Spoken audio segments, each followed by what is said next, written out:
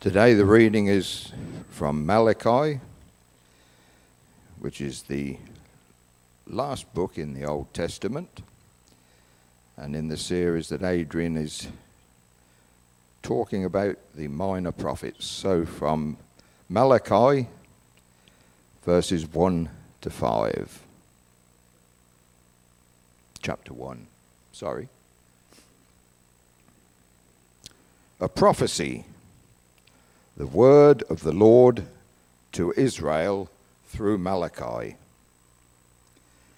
The next 4 verses are headed, Israel doubts God's love.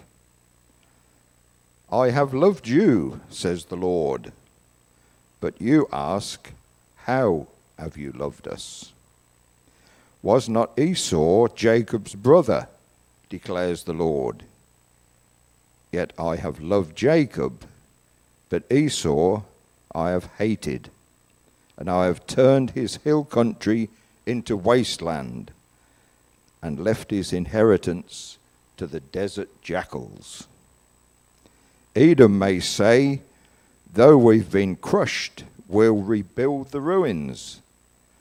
But this is what the Lord Almighty says, they may build, but I will demolish. They will be called the wicked land, a people always under the wrath of the Lord.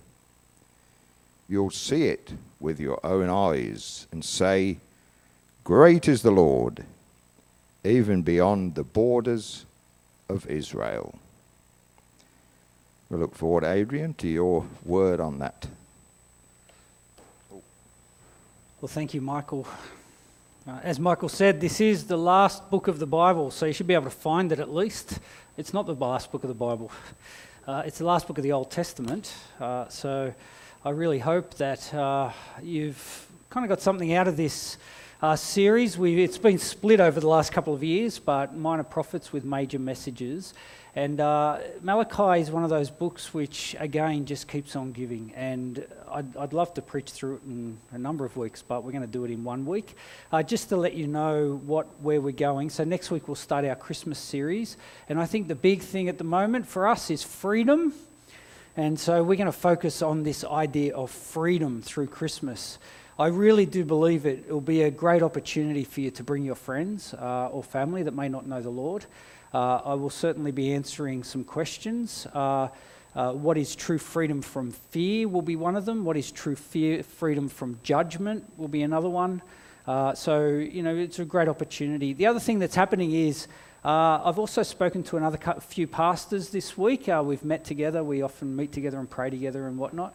And they're going to send a couple of worship teams to help us out. I think we need to give our worship team, who have been just ploughing through this year, and basically when we roster, they're kind of rostered either once or twice a week, and there's only 2 of them, so we can put everyone around.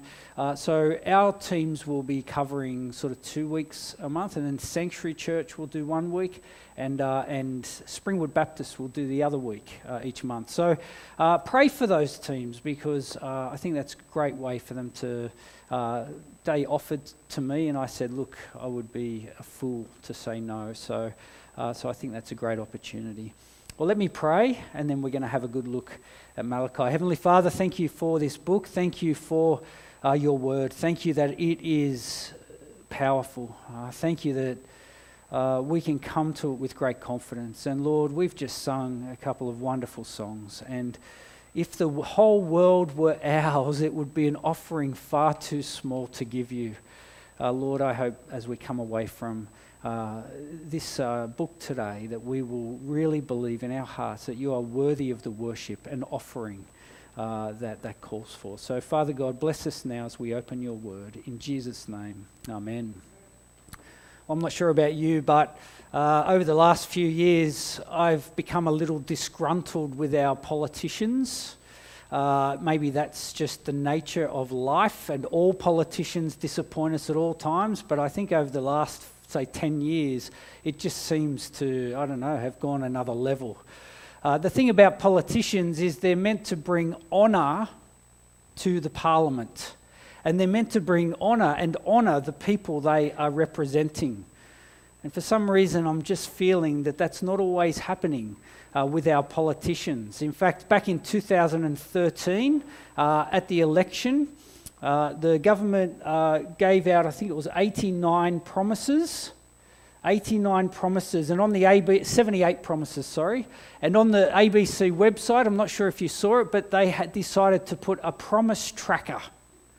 And what they did is from the 2013 election to the 2016 election, they were tracking 78 promises and whether they were fulfilled or whether they were stalled or whether they were just completely forgotten about.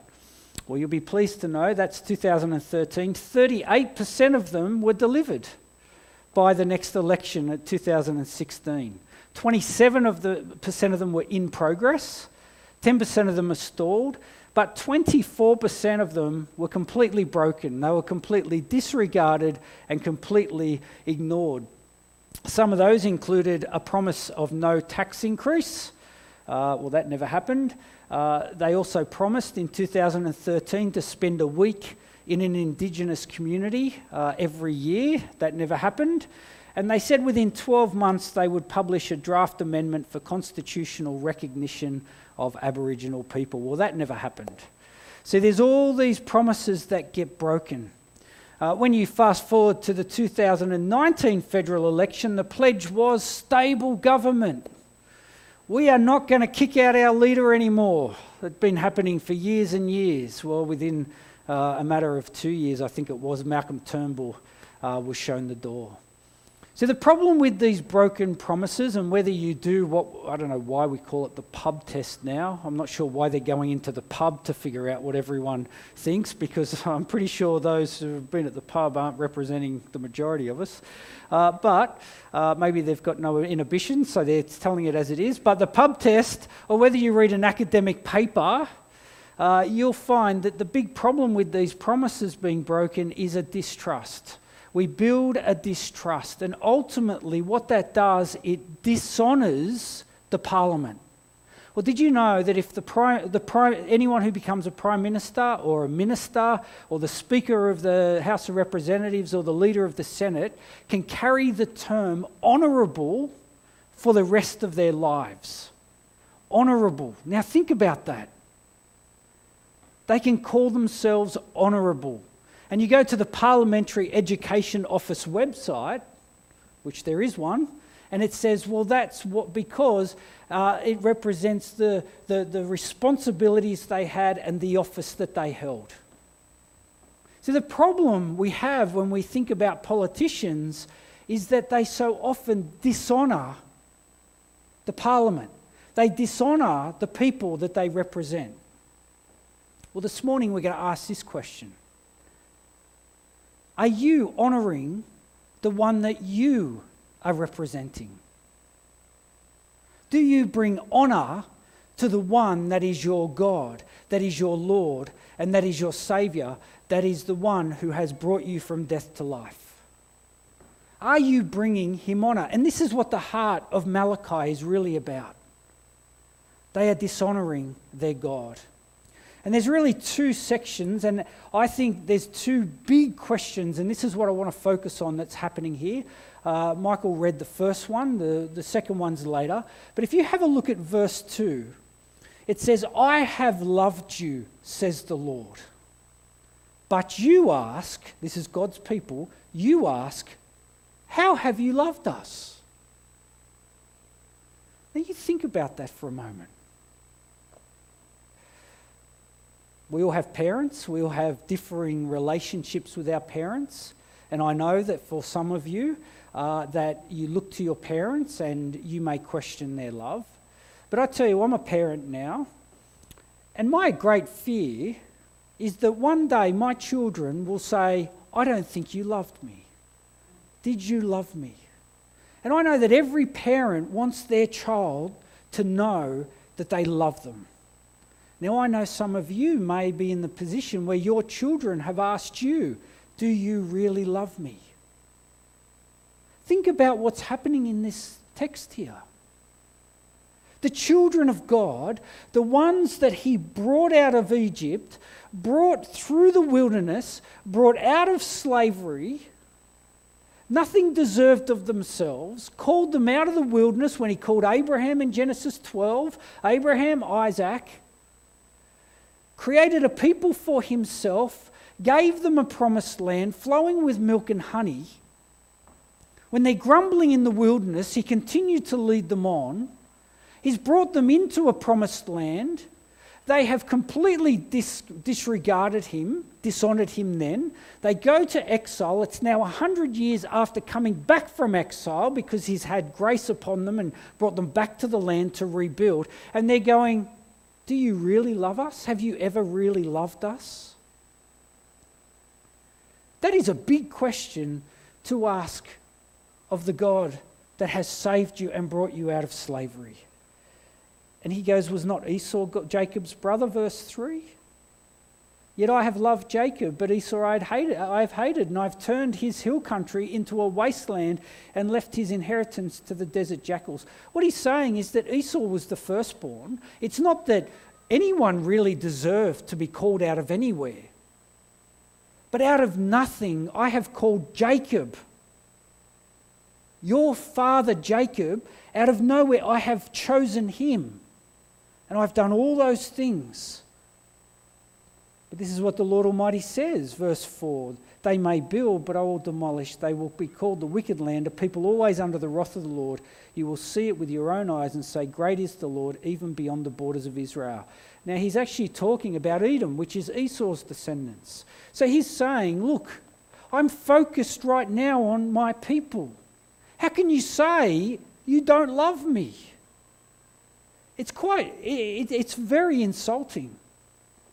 All because they've forgotten everything that they are. They've forgotten all of their past. They've forgotten their testimonies. They've forgotten the stories of the people in the past. And they're looking at the now and going, but really? Do you love me even after all of that?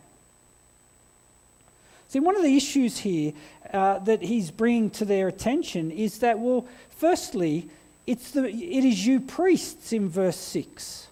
It is you priests who show contempt for my name. Now, if you remember, when the promised land was given, they were divided into 12 tribes, and the Levites were called to be the priesthood. Now, the people would bring the offerings to the priests, and the priests would then sacrifice the best of that to the Lord, and they would be able to eat of the offering. That's how they lived, through the offerings. Just in many respects, you bring your offerings to the church, and the church pays for me to live, in a sense, like the same kind of thing, really. But we're told in verse 13, when you bring injured, lame, or diseased animals and offer them as sacrifices, should I accept them from your hands? See, they're taking the stuff which is the worst and giving it as the sacrifice to their God. Because it's a reflection of what they really think. I don't think they have a heart relationship with their Lord. And he's saying, you think I don't love you? In fact, it's the other way around.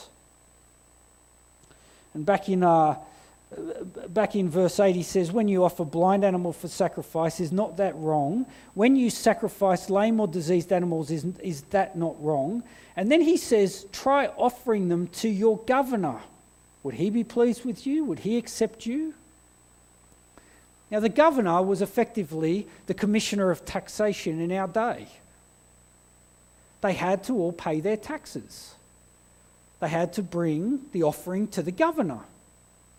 And he's saying, imagine you go up to the tax office and you say, hey, look, I've decided that I'm not going to let you take the first bit out of my wages. I'm just going to pay you whatever I've got left at the end of the year. I'll just do my own sums, and at the end of the financial year, I'll say, hey, look, here you go. That's what's left. Do you think he'd accept that? Well, no, he wouldn't. In fact, that's why they take it out of our wages, because he knows what he would get. And God's saying, you allow the governor this, you ensure you pay the taxes to your governor, and you don't bring the best of what you have to me, the one who is the Lord of the heavens and the earth, the one who has given you life and breath, the one who is actually in charge of all things, you'll do this for a human ruler, but you will not do this for me. Well, I think it's a reflection that they don't see beyond themselves, and they say, well, you don't love us. See, the second thing the priests were really entrusted with was the preservation of knowledge. If you have a look at chapter 2, verse 7, it says, "For the lips of a priest ought to preserve knowledge, because he is the messenger of the Lord Almighty, and people seek instruction from his mouth. But you have turned from the way, and by your teaching have caused many to stumble. You have violated the covenant with Levi, says the Lord Almighty." So the second thing that they've been entrusted with is the Word of God, the knowledge of God, to be training people in the righteousness of God. They've been entrusted with the law. And because they've been entrusted with the law, they should be living that out in their own lives, and they should be instructing others in a way which reflects God's love. But instead, they're burdening people with a legalism to fill their own pockets and to give God all the lame ducks, effectively. Not that they sacrifice ducks, don't go and tell someone that. But the lame pigeons and the lame lambs and the lame everything else. The diseased animals. They're not training people into the right worship of the Lord. See, at the core of all this is worship. We worship him with what we offer. We worship him with our life. We worship him with the way that we handle his truth, and we train others up. And you go, well, hang on, I'm not a priest. This is all on you, Pastor. Whew. Well, let me just read you from 1 Peter chapter 2. See, something marvellous happened when Jesus died on the cross, rose again, and he sent his Holy Spirit upon his people. We were all believers are anointed. And this is what 1 Peter says to the persecuted church who are struggling under their persecution. In chapter 2, verse 4 of 1 Peter, "As you come to him," that's Jesus, "the living stone, rejected by humans, but chosen by God and precious to him, you also, like living stones, are being built into a spiritual house to be a holy priesthood, offering spiritual sacrifices acceptable to God through Jesus Christ." And then down in verse 9, he says, "But you are a chosen people, a royal priesthood, a holy nation, God's special possession, that you may declare the praises of him who called you out of the darkness and into his wonderful light. Once you were a people, but now you were not a people, but now you are a people of God. Once you had not received mercy, but now you have received mercy." See, to honour the Lord with our lives as his priesthood, we need to bring the best. We bring the first fruits of our wealth. We bring the first fruits of our life and our time. We bring the first fruits, and we dedicate ourselves to the Word of God, to handle it well, to know him through it, to be able to train our children and train others in it, to disciple. These are the treasured possessions. We are God's treasured possessions, and everything he's given us we treasure as his possession and his gift. Romans 12:1 says, live your lives as living sacrifices to the Lord. Be pleasing and holy to him. See, Malachi is addressing this dishonour that comes with wrong worship. The world looks at us and says, well, do you really care? I remember a mate of mine that I lived with for a while. I don't know if I've shared this story, but he was studying accountancy, and while we were sharing a place, we were just flatmates. It's okay, and we were sharing a place, and he used to work in a chicken factory. Now he used to turn up to the chicken factory, and there was this big, massive guy, and he was just huge, and everyone was scared of him. But every lunch, he would go out and he would open his word and he would read the Bible and do his devotion in broad daylight of everyone. And I remember my mate one day being confronted really with this because he's a Christian. And he said, I don't think anyone in my workplace would even know that I'm a Christian, that I even go to church on Sundays. But here is this man who is more than willing to put everything, what's most important, right in the front of the world. Not be ashamed of it, because he's not ashamed of his God. He knows that is the power to save. He lived it full-heartedly, and it was a really important thing for my mate to learn. I think it's a great illustration for us. Doesn't mean you have to pull out your Bible when you're having your lunch all the time, but it means we don't hide. The world should know what we value the most. Well, really, the second question that Malachi brings up here, and if you have a look at the end of chapter 2, beginning at verse 17, it says this. It says, "You have wearied the Lord with your words." They say, "How have we wearied him," you ask? By saying, "All who do evil are good in the eyes of the Lord, and he is pleased with them," or, "Where is the God of justice?" Where is the God of justice? I think if there's any burning question in our world today, it is, where is the God of justice? Why do bad things happen to good people? Where was he in that moment when that family suffered? Where was he? See, and it's a great question. But God's people here are asking it. In effect, they've given up on God. They've gone, "You don't love us.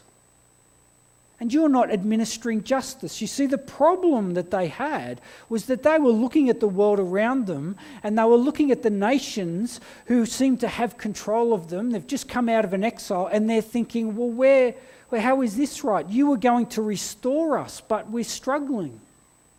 Where are you? Why aren't you wiping out the nations? See, they were longing for God to come, the Messiah to come. They were longing for him to destroy all the other nations because they honestly believed that they were the chosen ones that were all fine, and they had to do nothing in order to earn God's favour because they were just Israel. By turning up and doing the rituals and turning up and doing the sacrifices and turning up and doing the religious stuff, that was who they were. So when's he going to destroy all the nations around? Where is the God of justice? Well, in response at the beginning of chapter 3, he says, "I will send my messenger who will prepare the way before me. Then suddenly the Lord you are seeking will come to his temple. The messenger of the covenant, whom you desire, will come, says the Lord Almighty. But who can endure the day of his coming? Who can stand when he appears? For he will be like a refiner's fire or a launderer's soap. He will sit as a refiner and purifier of silver. He will purify the Levites and refine them like gold and silver." Now that's quite confronting. He's going to refine the priesthood. He's rebuked them, and now he's going to cleanse them. And so 400 years goes past. This blank page after Malachi between the Testaments. 400 years. And then if you go to Mark begins his gospel by quoting these words from Malachi. He says, "The beginning of the good news about Jesus the Messiah, the Son of God, as it is written in Isaiah the prophet," and he's mixed some Isaiah and Malachi here, "I will send my messenger ahead of you who will prepare your way, a voice of one calling in the wilderness, prepare the way for the Lord, make straight paths for him." And so John the Baptist appeared in the wilderness preaching a baptism of repentance for the forgiveness of sins. See, their question is, where is the God of justice? Where is he? Why is he not doing anything? And then silence for 400 years after he says, "Oh, I'll send my messenger." And Mark, putting all that together, says, here's the good news. He said he would send him. He has sent him. But guess what? It's not quite what you think. John the Baptist comes and he says, after me will come someone who is before me, of whose sandals I am unworthy to untie. He paves the way for who? Jesus, the Messiah, the one who will purify the Levites and all nations of their sin. See, they were expecting him to come, and it's in Acts 1 as well. They asked the question, when are you going to restore the kingdom to Israel? He says, it's not for you to know the times and places or dates, but you will be my witnesses. You see, they're going, aren't you going to destroy the nations and restore Israel? No. I'm going to refine, like it says in Malachi. I'm going to be the launderer's soap. I am going to cast away all blemishes. But where is the God of justice, they say? Well, yeah, justice needs to be served, but not on all just the nations, but on all people. And so, yes, I am the God who loves, and yes, I am the God who is just. And so it needs to be punished, and it needs to be done in love. And Jesus comes. And he ends up on the cross. The very one who is being told that you do not love us and you are not just continues to be faithful to his promises. He continues to honour the ones he is calling. He continues to do all the things that we don't do for him. And he goes to the death on the cross for him, for us, for the Levites, for the Israelites, for the nations, for all who put their faith in the Lord Jesus Christ. Where is the God of justice? Well, he's hanging on a cross because he knows the punishment must be paid, that there needs to be a substitute for your sin. How has he loved us? He has never given up on us. Not only did he save you out of slavery from Egypt, but now he has saved you from the slavery to your sin by dying on a cross. See, Malachi is pointing to Jesus. And we are so tempted when we look at our world to go, where is the God of justice? Does God really love us? Well, that's because our eyes aren't fixed on the place where we were designed to have them fixed. Which is why true worship occurs when our eyes are fixed on the Lord our God and not on the world. We worship him. And where's he found? He was found on a cross, but now he has been raised again and he has ascended and he is sitting at the right hand of God, the Father Almighty. And if you ever doubt God's love and you ever doubt God's justice, you just look at the cross. That's what Malachi is saying. That's what Mark's saying. That's what Paul says. That's what Peter says. That's what every apostle that ever lived says. That is every true preacher has ever said. Just look to the cross. John Stott, great theologian, wrote a great book. You should read it. It's a bit thick. It's a bit hard going, but get through it. It's called The Cross of Christ. It will center you in the cross. And you will understand why we have a cross displayed here. You'll understand why there's a cross in our logo. You'll understand why the symbol of Christianity is a cross. But you should also understand why that's empty and it doesn't have an image of him hanging on it, because he has been raised again. So what is true worship and how do we honour the Lord? Well, we do it by fulfilling our commitments and honouring him with the best of our lives. Think of him not as a tax man, but as your Father. Your Father who loves you. Honour him by giving him all that you can. Honour him with everything.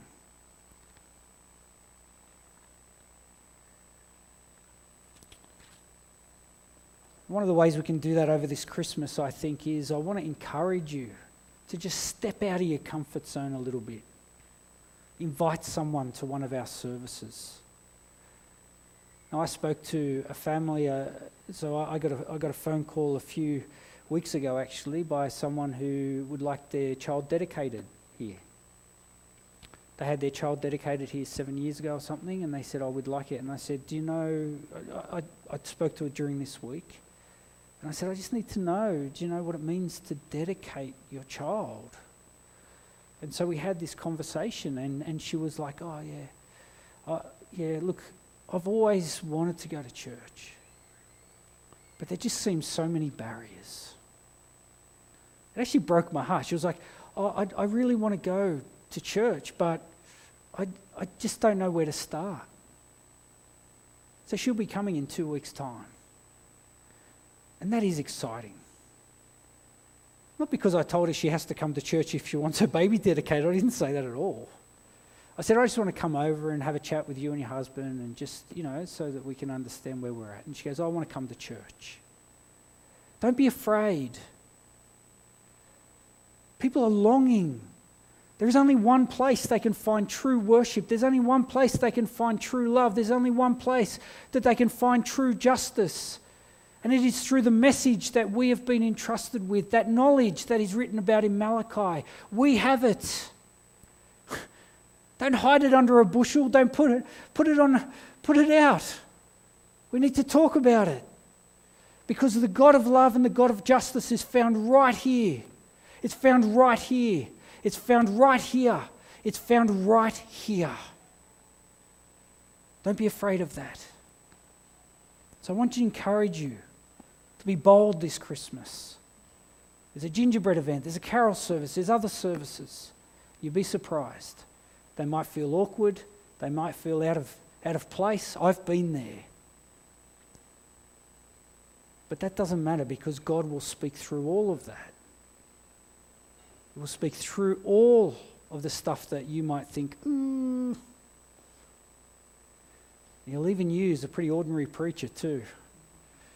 Many people have become Christians under very ordinary preachers. So let me encourage you to do that this Christmas. Let's pray. Father God, thank you for calling us as your royal priesthood, as your family, as the people of God. Father God, thank you for entrusting us with everything.